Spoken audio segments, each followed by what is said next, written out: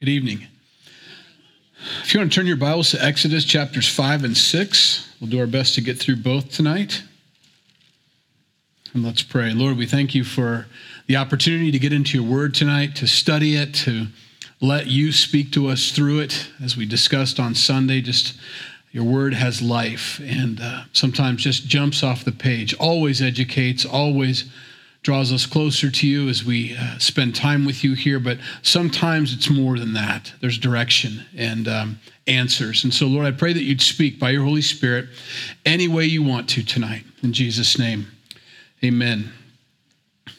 Last week was an interesting week for Moses as he began his ministry.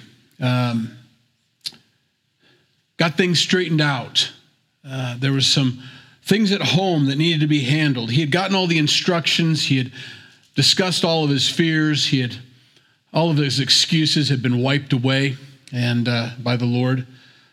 But on his way there, that angel decided to go ahead and kill him because there was one thing God wasn't going to start this ministry off with, and that was with disobedience.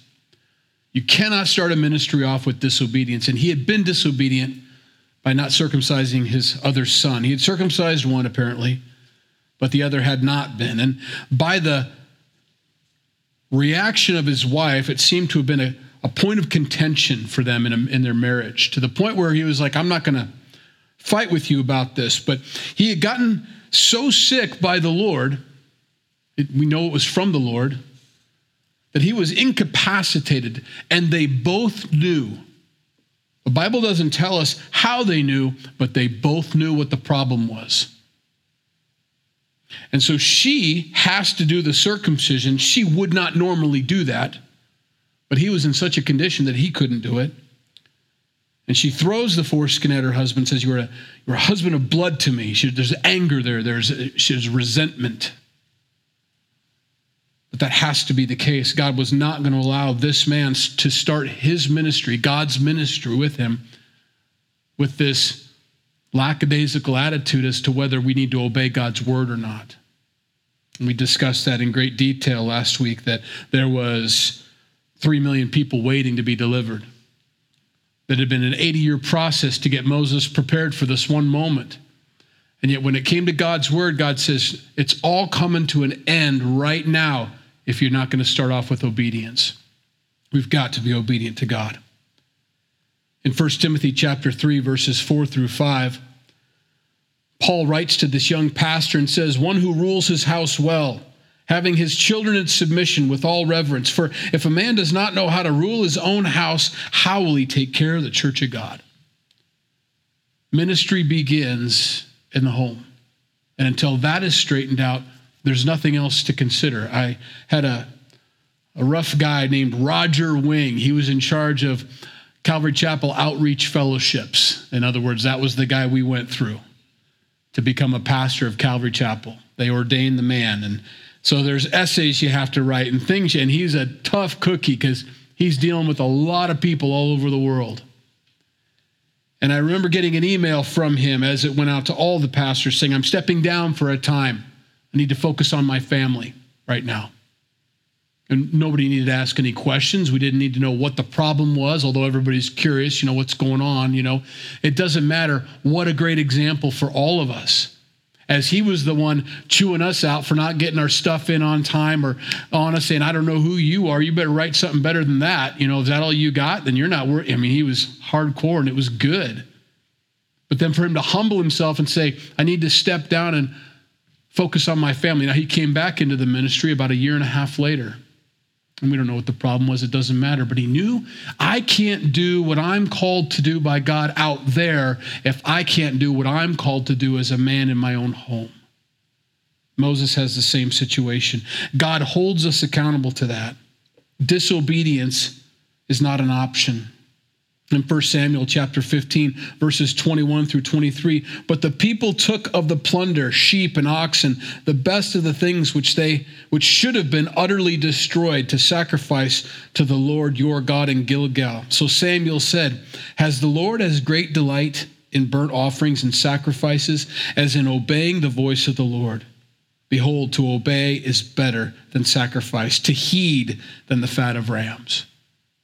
I would far rather you had just been obedient to me than to say you were disobedient so that you could give me something. I don't want that. Now, I start off with that because I don't know that we hit on that very well last week. Maybe we did. But verse 1 of chapter 5 starts off with afterward. After we got all that straightened out, now the ministry begins, the deliverance of the nation of Israel from the oppression of the Egyptian government is now beginning after all of that. After he talked to the leaders, after he got his house in order, after he got all of his excuses removed. Ministry, when you're called by God, and that's the only way to do ministry, is rough. And it starts off rough. You're going to see how rough in these next 2 chapters. Afterward, Moses and Aaron went into and told Pharaoh, after he told the people, "Thus says the Lord God of Israel." And that's his name, capital L, capital O, capital R, capital E, introducing him. "Let my people go that they may hold a feast to me in the wilderness." And Pharaoh said, "Who is the Lord?" using his name, "that I should obey his voice to let Israel go. I did not know the Lord, nor will I let Israel go." Now, what Moses and Aaron start off with and what God started off with was we just need to get away for 3 days to worship him. If as an unbeliever, as a harsh taskmaster, but still an employer, you'll let us go for 3 days, we'll come back, we promise. Interesting. That's the start of this process of delivering them completely. Now, that is not God's end goal. If Pharaoh had said yes, oh, well, okay, I guess he's pretty easy to work with. We can work it out here. Maybe this is the promised land. No, God wants to get them all the way to the land. Now is the time. We're getting them across the Jordan, but he starts off here because this is for Pharaoh's purpose. It's for Pharaoh's heart. We just want to go 3 days. Willing to do that? I don't know who your God is. Pharaoh thinks he is God, first of all. Now, I don't know if they really believe that, but the nation of Egypt truly believed their Pharaoh was some sort of deity. Nobody's that big, that great, and so they would dress and be treated that way. You know, they're extra special. And I suppose if the Pharaoh believed the hype around him, you could almost begin to believe that you are. Well, you know, I kind of am a god. Everything I say happens. So, well, you have to be pretty stupid. And I don't think pharaohs are stupid. I think they're pretty smart guys. You'd have to be to run a nation like that. You were smart enough to let Joseph later, earlier on run the country. Smart folks. But his problem is, I don't know your God. And you're talking about the guy. Remember, these 2 guys just walked out of the desert. Moses has been out there for 40 years. He doesn't look like he did when he left when he was 40 years old. He's rough. He's got a stick, And the Egyptians, in their fine apparel, surrounded by gold and all the majesty, I don't know what they had exactly all around them, but they certainly didn't look like these 2 guys. Now they probably put on their best, camel hair coat. But still, you got to look at the Pharaoh's point of view. He's like, who and why? Because your God lets me oppress his people, so I'm pretty sure I'm bigger than he is. So why in the earth would I need to listen to his demands? So God asks, requests. That's the only request he's going to get. So they, Moses and Aaron, said, "The God of the Hebrews has met with us. Please let us go 3 days' journey into the desert and sacrifice to the Lord our God, lest he fall upon us with pestilence and the sword."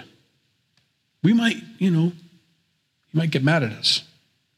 Then the king of Egypt said to them, Moses and Aaron, "Why do you take the people from their work? Get back to your labor."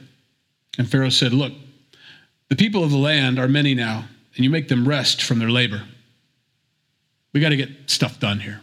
Now, remember, this guy is on a mission to reduce the population of the Hebrews.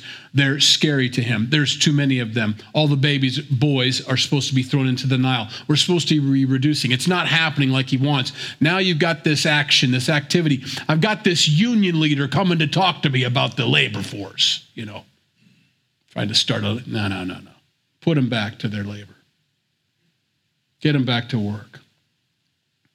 And I'm not impressed with you at all. Obviously, not intimidated. And so when this happens, he responds with force. I'm not letting my people go. They're mine. They're my labor. And you're making them rest. You're pulling them away from their job. You've got a lot of time on your hands. That's his thought process. You must need more things to do. So the same day, Pharaoh commanded the taskmasters of the people and their officers, saying, "You shall no longer give the people straw to make brick as before. Let them go and gather straw for themselves. And you shall lay on them the quota of bricks which they made before. You shall not reduce it, for they are idle. Therefore they cry out, saying, 'Let us go and sacrifice to our God.' Let more work be laid on the men, that they may labor in it, and let them not regard false words."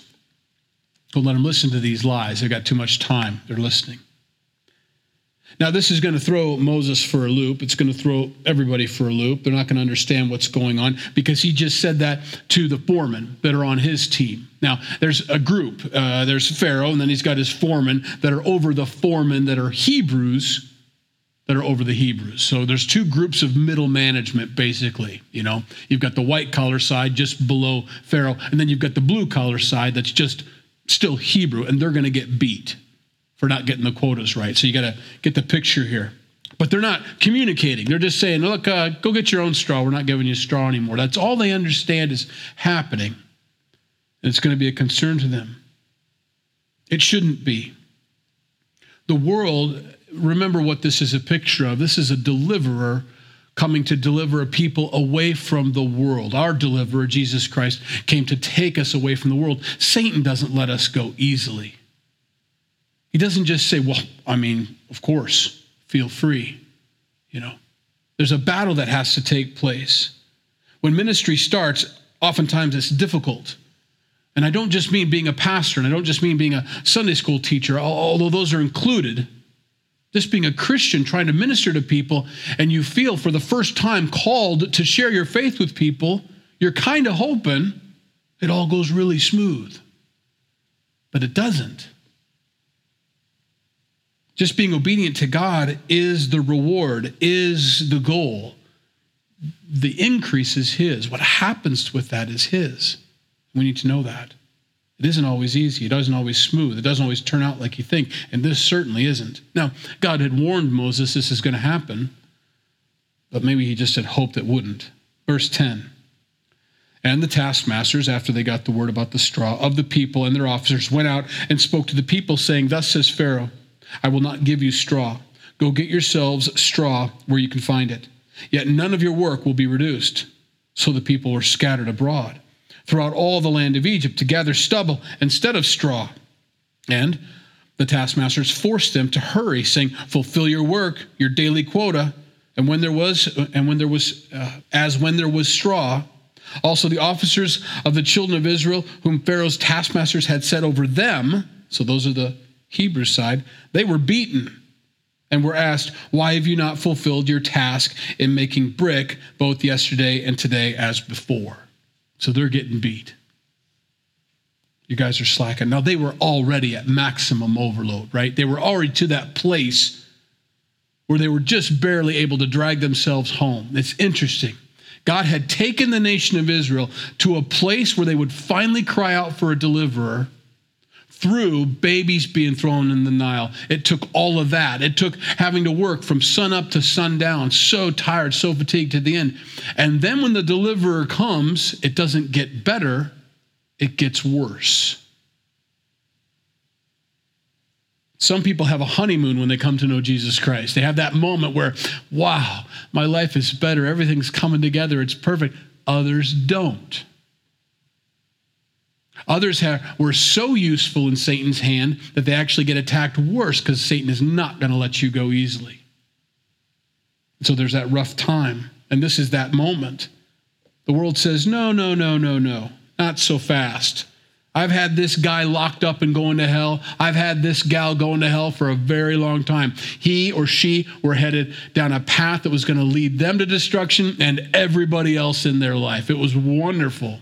And you're going to try to save them? Not so fast. I'm going to make it hard.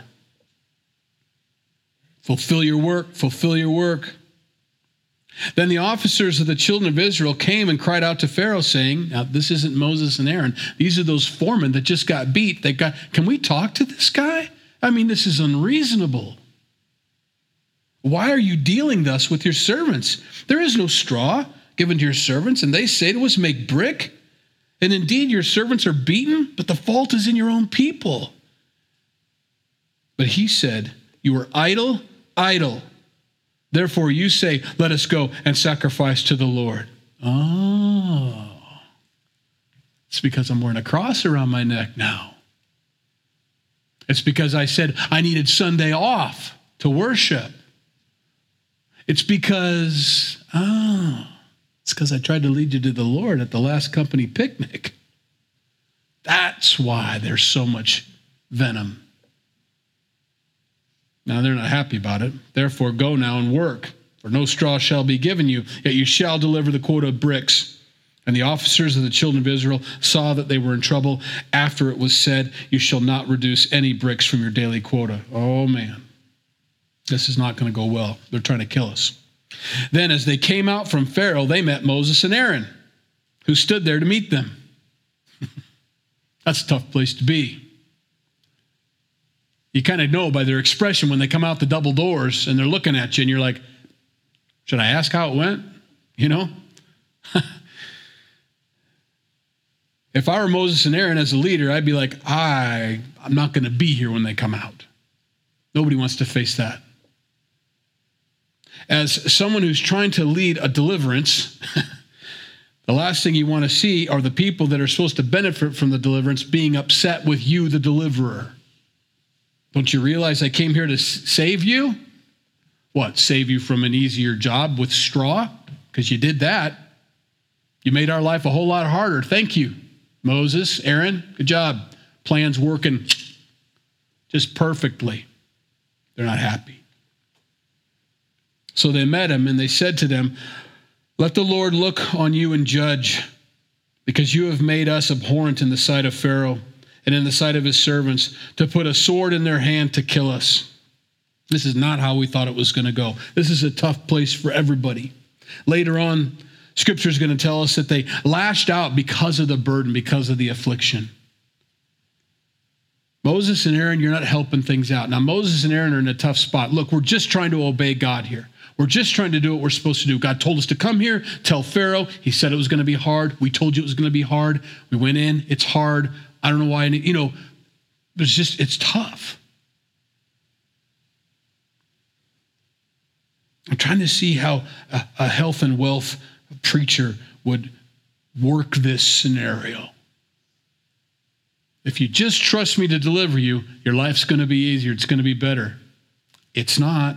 It's harder. My boss hates me. I've lost a lot of friends. My family doesn't even want me coming to Thanksgiving anymore because they keep talking about that Jesus stuff.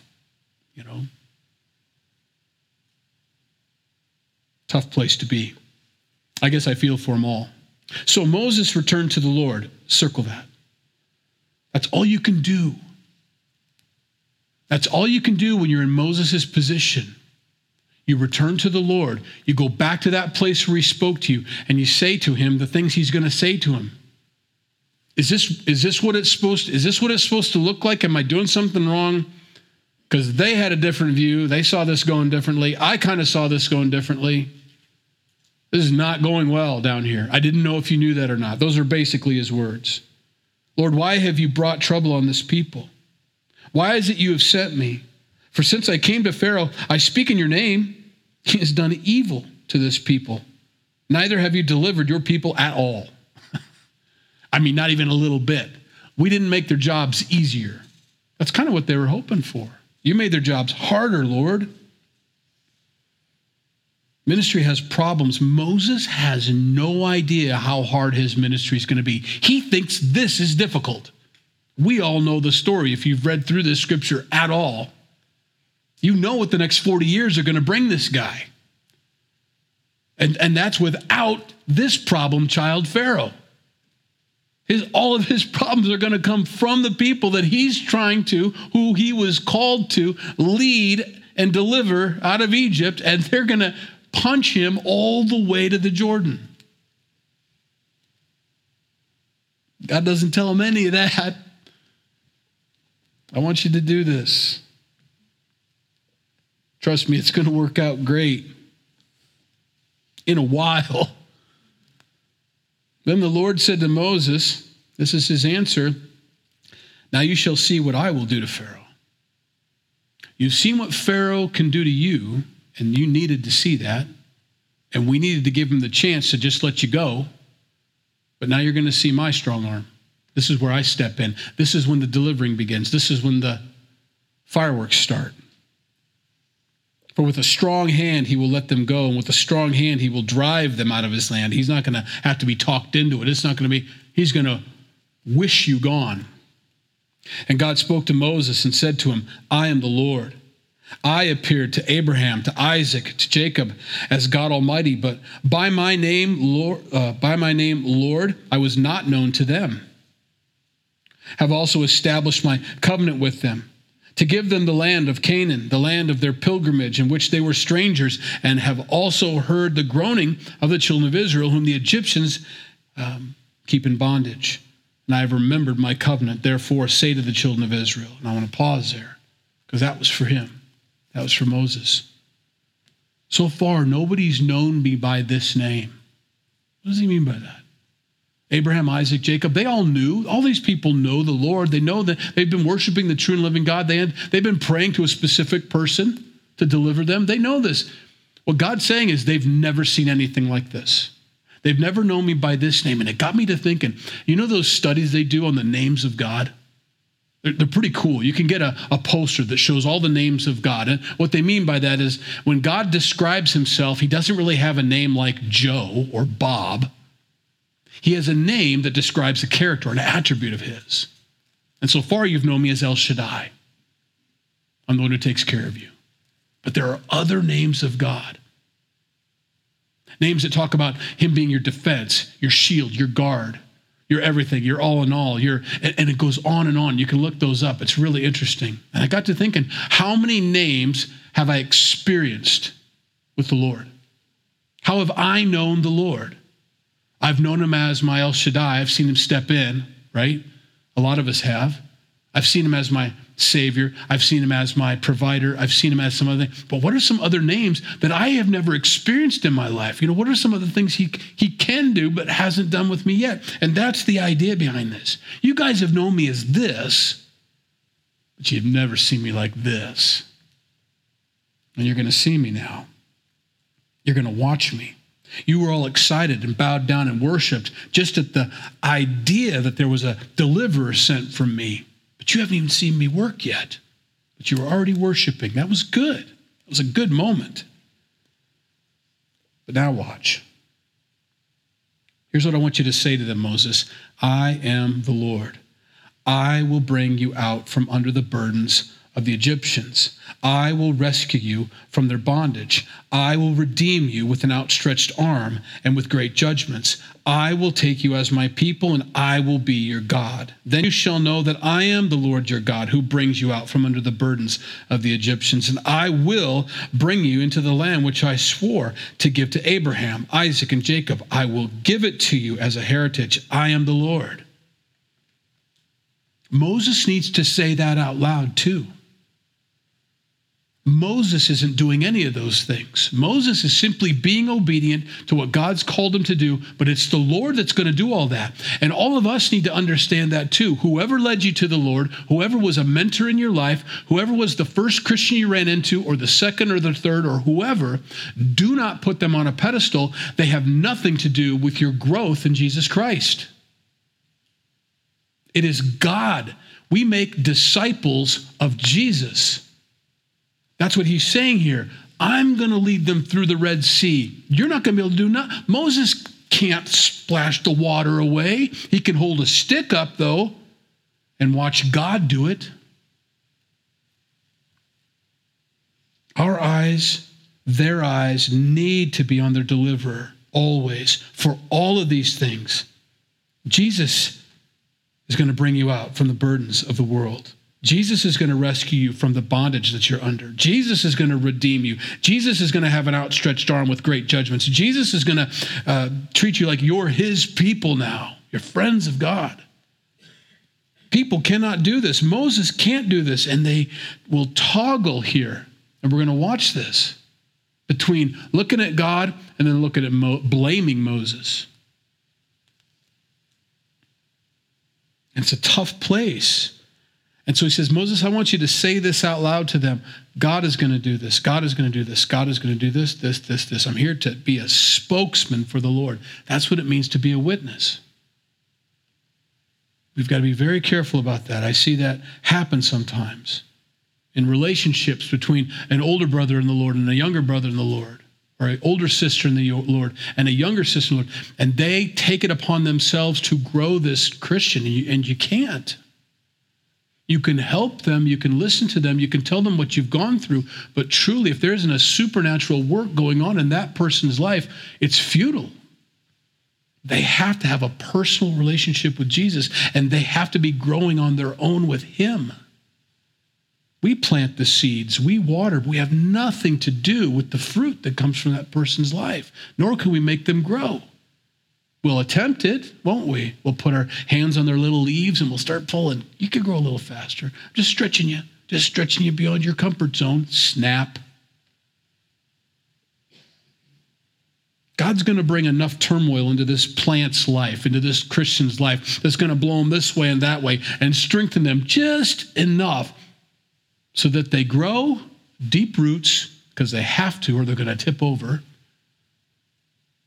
But if you keep spoon feeding them, if you don't let them go through what they need to go through, if we don't let Jesus Christ disciple them, because that's what he does, we don't, then they're going to fail.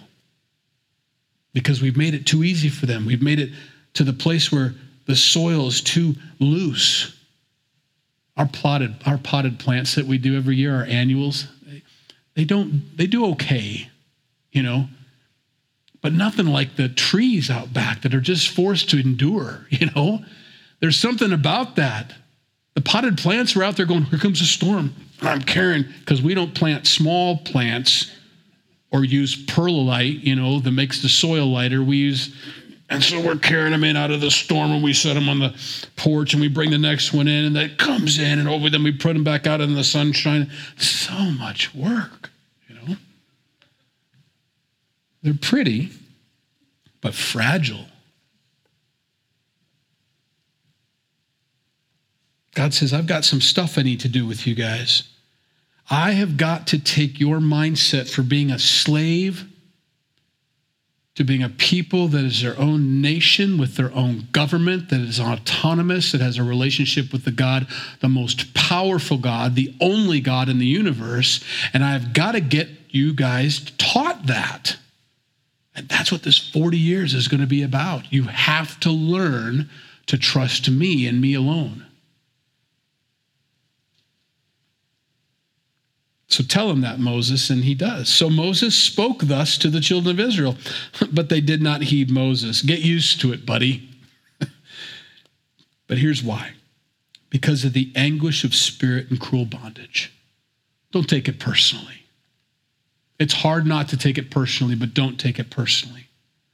You try to give people some encouragement, or you try to help them in their time of need or a difficulty, and they may lash out with you, but understand where that comes from.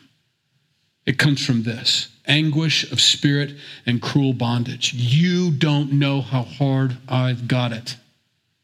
No, I don't. All I can tell you is what God tells me to tell you.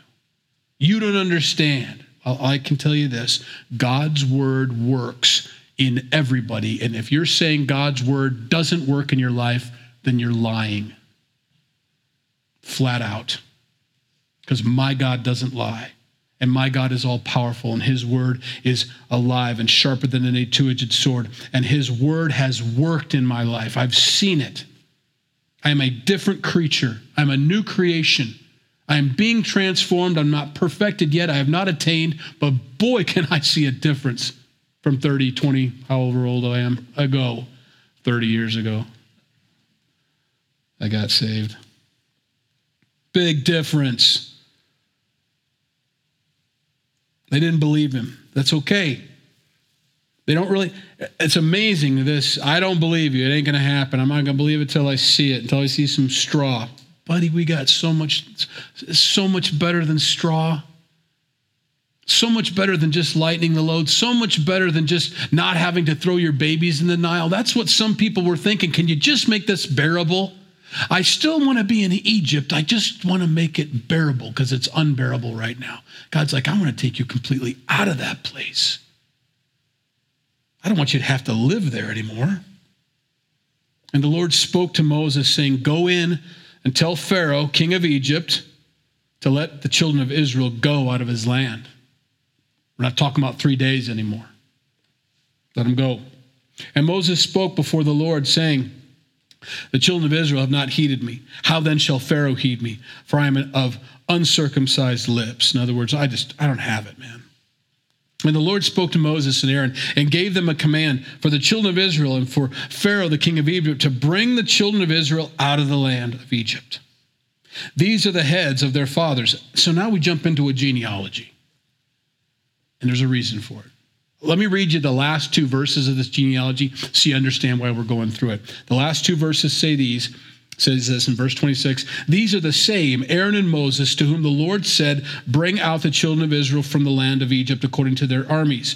These are the ones who spoke to Pharaoh, king of Egypt, to bring out the children of Israel from Egypt. These are the same Moses and Aaron. The emphasis is, I want you to know who these guys are because you're doubting them, but you shouldn't.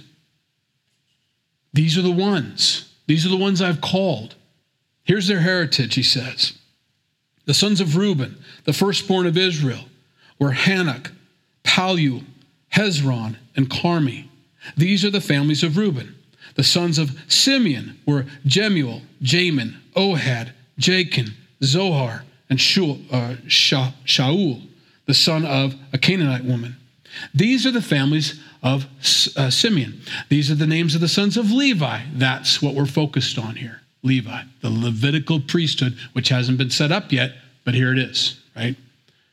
The sons of Levi, according to their generations, Gershon, Kohath, and Merari. Okay. And the years of the life of Levi. So now we didn't go on to the next kid. We're focusing on Levi now. We're going to stop here and pause for a minute and explain that both these guys, Moses and Aaron, come from Levi.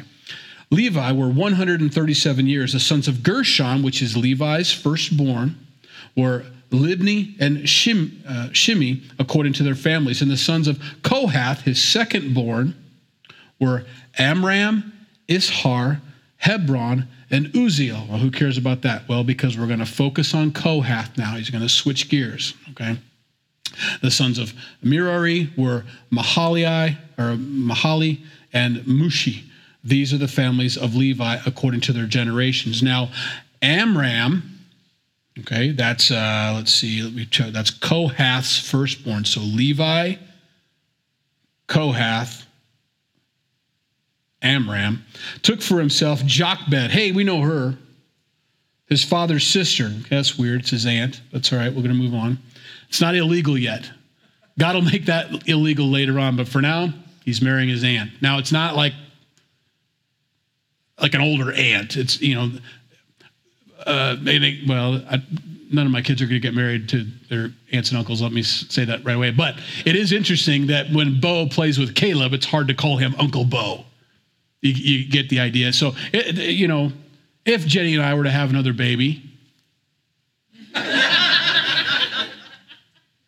the aunt or uncle would be younger than, okay, so you get it. So it's very possible they're the same age. Anyway, they got married. Jochebed, his father's sister, as wife, and she bore him Aaron and Moses. Okay? So there they are. Those are the two boys. And the years of the life of Amram was 137. The sons of Ishar were Korah. That's going to come in handy later on. As Korah is going to feel, as he's of the Levitical priesthood also, perfectly capable of leading these people. Now, Korah wasn't chosen. Korah gets a brass scepter later on and says, or incense burner, come on, follow me. Now, Korah wants to lead them back to Egypt. That's his plan. where they had leeks and onions and all the yummy stuff that we had to give up to follow this Moses guy, We don't even know about him anymore. So he's going to be a problem later. He's going to be a form of rebellion. Someone who has the same rights as a Levite, but wants to lead people back to the world. Nepheg and Zikri, the sons of Uzziel, and Mishael, Elzaphan, and Zithri. Aaron took to himself Elisheba, daughter of Aminadab, sister of Nahshon, as wife, and she bore him Nadab, Abihu, Eleazar, and Ithamar. The sons of Korah, who's going to be a problem later, were Asir, Elkanah, and Abiasaph. These are the families of the Korahites. Eleazar, Aaron's son, took for himself one of the daughters of Putiel, his wife, and she bore him Phinehas. These are the heads of the fathers' houses of the Levites according to their families. These are the same, Aaron and Moses, to whom the Lord said, bring out the children of Israel from the land of Egypt according to their armies. So remember who's writing this. Moses is writing this, book of Exodus. He's the author. And he's letting them know, this is my heritage. This is who I came from. This is me. I'm not an Egyptian deliverer. I'm a Hebrew who grew up in an Egyptian house. He's letting them know I'm very, very Jewish. I'm very, very much a Hebrew. This is my line. It's okay, Now, verse 28, we'll finish up here. And it came to pass on the day the Lord spoke to Moses in the land of Egypt, that the Lord spoke to Moses, saying, I am the Lord. Speak to Pharaoh, king of Egypt, all that I say to you. But Moses said before the Lord, behold, I am of uncircumcised lips, and how shall Pharaoh heed me? One more moment of doubt. One more moment of, can't I quit now? A moment of, I want to give up on this ministry. I'm tired of doing it. And you'll go through those moments as a Christian. We talked a little bit about that on Sunday. There are days where it's like, you know what? Don't know that I care that anybody's going to hell today. I'm just going to barely make it into heaven myself, I'm pretty sure, by the skin of my teeth today. But they're not always like that. Days pass, trials go away, feelings fade. We don't go by feelings. We can't go by feelings. If we go by feelings, we will be walking in and out of obedience to God. We go by facts. We go by the word. I go based on what God says, not what I think that day or how I feel that day. So what if I do feel unsaved today? Guess what I'm going to do? I'm going to obey God as an unsaved person, I guess. But I'm going to obey God because that unsavedness is my feelings, not God's word. He says I'm saved. He says I'm in his hands. He says no one can snatch you away from me. The love of God is that powerful and that strong. He's got a hold of me, regardless of how I feel. So I'm going to obey. I'm going to do what God calls me to do. I'm going to trust my feelings will follow later. It's one of the first things we say to people in marriage counseling. You just love them. I don't feel that. I'm not asking about feeling. I'm asking about doing. Love them. Love them. Your feelings will follow later on. But if you continually not love them physically, openly, serving, then your feelings won't follow. Your feelings will stay right where they are. But if you want your feelings to follow, you need to love them. It's the same thing with the Lord. Every day I obey. Every day I do what God calls me to do. Every day we need to do that. Maybe to a greater or lesser degree, depending on the day, but I'm still going to go to sleep knowing that I serve God that day. And then you wake up and you're like, oh, I'm so glad I didn't give up yesterday. I'm so glad I did need sleep. I did need to eat something. I did need to get into his word. I did need that moment. And God will send you those times, those divine appointments with people and brothers and sisters. Not all the time, because he doesn't want you a wimp. He wants you to work this stuff out on your own sometimes. It's between you and him. But he'll send you that brother or sister to encourage you along the way, right when you need it. And you'll remember that and say, you are paying attention, aren't you? Moses is going to discover that too.